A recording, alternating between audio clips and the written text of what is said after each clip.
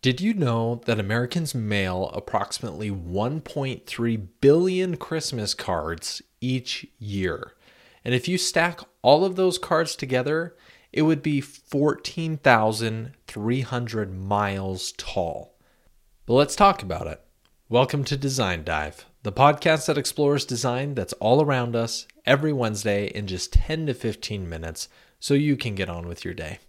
My name's Chris Downs, and whether you're a designer or just simply curious about how design impacts our everyday life, you're in the right place. So, let's dive in.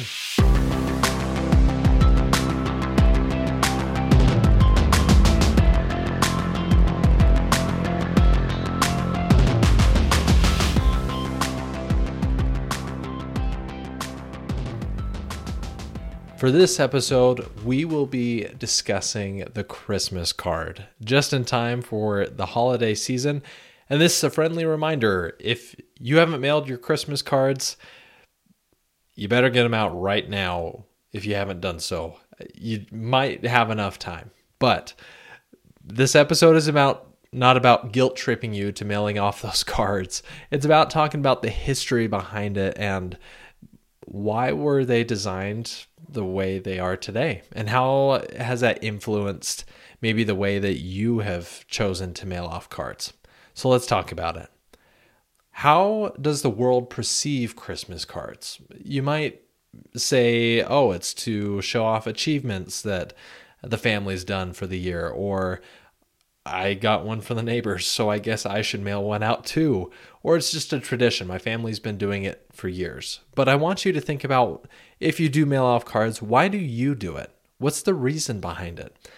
There is a long history of Christmas cards, and I'll tell you about it. But like I said in the beginning, 1.3 billion Christmas cards are mailed each year.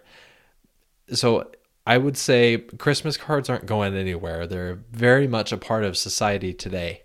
But let's talk about the birth of the Christmas card and where it came from.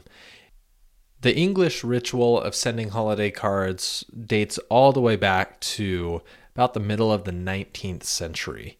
We have a man by the name of, two men, but the first, Thomas Sherlock. He was from Leith, Scotland, who in the 1840s, he made a card that showed this happy-looking man with a phrase that could be given to family, friends for the holidays.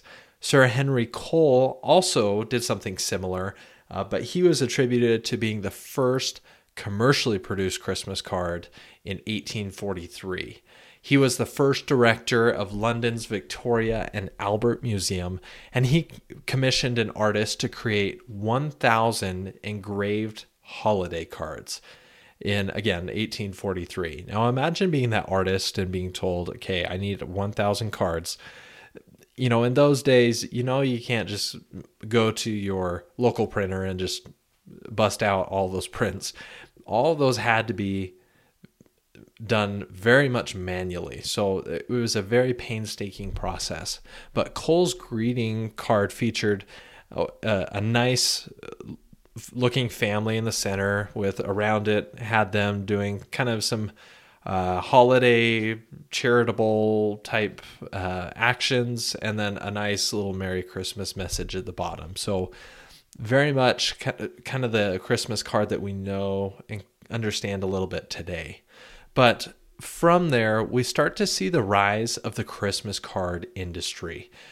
We see advances in printing technology and mail service, and we see a more common practice of mailing off the commercially produced Christmas cards in society. By the 1880s, we start to see this trickle into America, and American families are also sending out these holiday greeting cards as well. So why was this the case? Why all of a sudden this big rush to mail off these cards? Well, the practice really thrived amid a post-Civil War industrialization era. We have kind of the demise of family farms where people are moving into factories and outside farms to be able to make a living for themselves. And so we see relatives spread out geographically all over the place. So in order to make those family connections, traveling wasn't easy at that time. So a convenient way was mailing off Christmas cards to be able to nurture those relationships and keep tabs on family that may have moved away.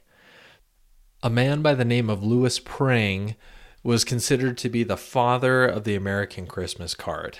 He was a German immigrant, and around that time, he produced really nice looking Christmas cards that were reasonably priced and were chromolithographed, which is a fancy word for basically just printed in color, these cards for the mass market. But with that, there came some challenges being able to make that many cards and sell them off. There were criticisms in 1885 for the lack of anything new and exciting. It just felt kind of dull. Nothing really new was hitting the shelves, and it didn't really connect with the emotions people wanted to convey. So sales lagged and they struggled to sell cards. Sometimes even printing would mess up images, and so you might see individuals that didn't look quite right on the Christmas cards, so it kind of felt half-baked. In the early 1900s, we start to see improvements to those the quality of these prints, and image reproduction technology allowed for greeting cards to surge to new heights. We start to see a new series of Christmas cards enter the picture with photorealistic prints. So much more exciting and things that people could connect with. But along with being able to connect with the audience, they also featured new subjects relating to sports themes, landscapes, and even patriotic drawings of men in military uniforms, because around that time was World War I, so it was definitely on everyone's mind. As technology improves, once again, we start to see another boost. Here in the 1920s, the industry employed more than 5,000 American workers, and as many as 40 factories were dedicated to producing these cards. Each year's new designs that were made were produced by very well-paid artisans that closely guarded and protected these designs, drawings, to limit being copied by rivals at the time. Their tactics grew to be more assertive. They were trying to convince the public that, hey, this is a normal thing. It's been around forever, when in actuality, it's only been around for 40 years, which in the grand scheme of things isn't that long. But hey, this is a long tradition that you should adopt and do. And ultimately, it did catch on, and people bought the idea. They liked the appeal of them and really made it a tradition. There was also social pressures because, hey, your friends are doing it, so what are you doing? Are you sending out these cards to your loved ones? And so the idea really stuck. We also see nonprofits entering the picture. Nonprofits were raising money by selling these special sets of cards that had their logo on it and an image that would be inspired by its mission, what it was trying to accomplish. And some of the images were even drawn or painted by children. And this was an idea that really sold and brought in a lot of money to these nonprofits. And ultimately, yes, they benefited all sorts of causes, but being able to show off a charity that you supported and that you had contributed in some way to this charity was another selling point and made people want to buy these cards. But now we get to today's day and age, and really the holiday card industry has adjusted several times to so many changes. Now we have these mass-produced cards that easily can be customized with family names, pictures, news updates. There's no more signing by hand. All of it's printed. You don't have to worry about it. There's even the ability to have custom printed envelopes or print your envelopes at home. But even then, industries have reached out to different audiences beyond just the Christmas Christian realm. They've reached out and advertised just generic holiday cards, Hanukkah, Kwanzaa. They've made that widely available for different audiences. And even nowadays, we have online customization to just simply dragging and dropping, and even companies that offer, hey, we'll ship the card for you. All you have to do is show us what you want the card to look like, who you want to mail it to, and we'll do the rest. So it's been amazing to see how today's day and age has adjusted to this. But what's the future of holiday cards? Now that we're in a digital era, is it going to affect this tradition?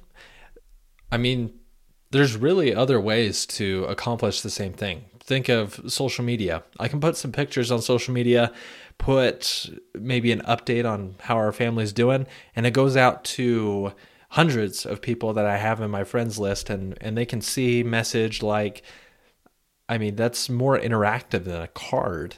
And there's even direct messaging if you want to get more personal, or even video calling to be able to have a conversation. Again, I know that there's so many different motivations to why the Christmas card is the way it is, but I want you to think about why you send out the Christmas cards. What's the motivation behind it? And I personally think that they're fun, and it's a different way to receive an update from someone than the norm, especially in the digital era. I think we look at receiving mail as almost a novelty nowadays, and we look at emails and texts as being as just the everyday. So I think we can expect Christmas cards to last for a while. I mean, surprisingly enough, the design, the idea behind it has lasted for over 140 years. So I think we know that the Christmas cards are still coming to show up on your fridge every single year. But with that, I want to wish you a very Merry Christmas and a great New Year. And that's our dive. If you enjoyed this episode, please follow the channel, leave a rating or review, and share this podcast with others. But until next time, keep learning, stay inspired, and remember, design is all around us. See ya.